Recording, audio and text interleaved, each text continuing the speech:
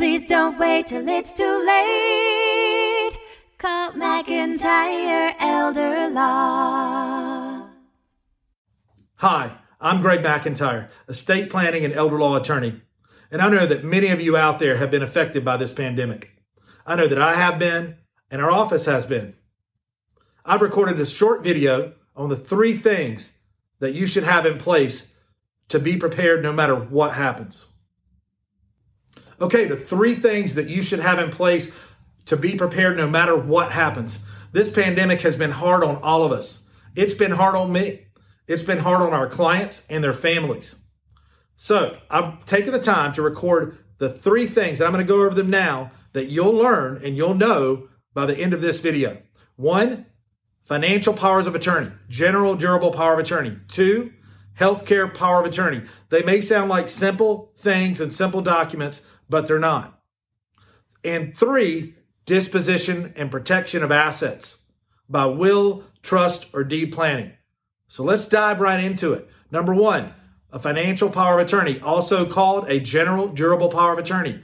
It's what I call the most important document you can have in place if something happens, if you become incompetent or incapacitated due to anything, including the pandemic, okay? Including what's going around. So if you have your financial power of attorney in place, you've given and appointed an agent the ability to manage your financial affairs, to make sure the band plays on, the bills are paid, to make sure that assets can be shifted, legal planning can be done to protect your hard-earned money and property should you fail to do so, and to help qualify you for benefits should you need assisted living or nursing home care.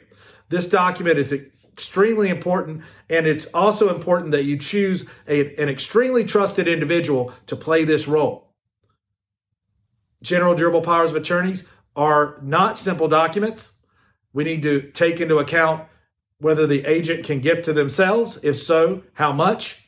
If that's a husband and wife, it might be unlimited, right, to shift assets around if needed, to do whatever's needed.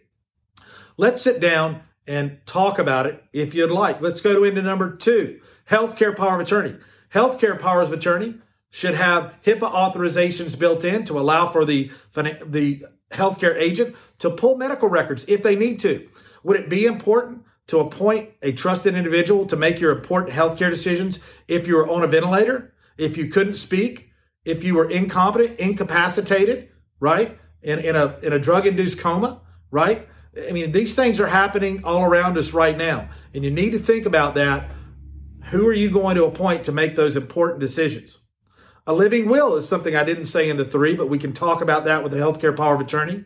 If I'm terminal, incurable, maybe brain death has occurred, I'm being maintained on a respirator, a ventilator, is it okay to let me go at that point? And at what point is it okay to let me go? Those are things that you can define in a living will document and not just leave it up to your relatives or a court-appointed person to make those decisions. You take control and you're proactive there. Number 3, disposition and protection of assets. Certainly, getting your affairs in order. How are things going to pass to heirs? Or do you have underage children, grandchildren? How are those things going to be cared for? Are they going to help them go to college? Are they going to, all be given to them in one lump sum? Let's talk about it. Trusts can do things that are similar, but are not subject to the court process of probate.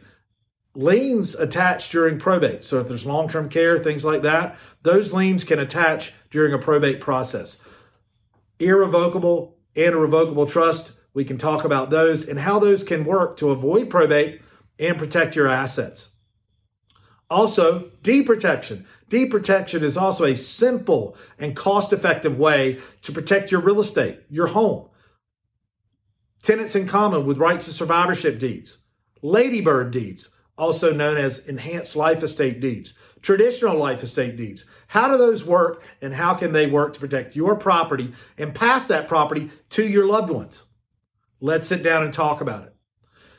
As a free gift to you, and during this trying time for all of us, I would offer a free consult at one of our locations. We're located in Charlotte, Shelby, and Hendersonville, North Carolina, covering much of Western North Carolina, most of it. In addition, we also offer virtual consults to people across the state of North Carolina. And if we need to, phone consults if you don't have the technology to do the virtual consult. I would ask you to take advantage of that. Please do. I'm with you during this pandemic. We're all going through this together. And let's make sure that we have our affairs in order, take care of ourselves first, and then our loved ones and our family.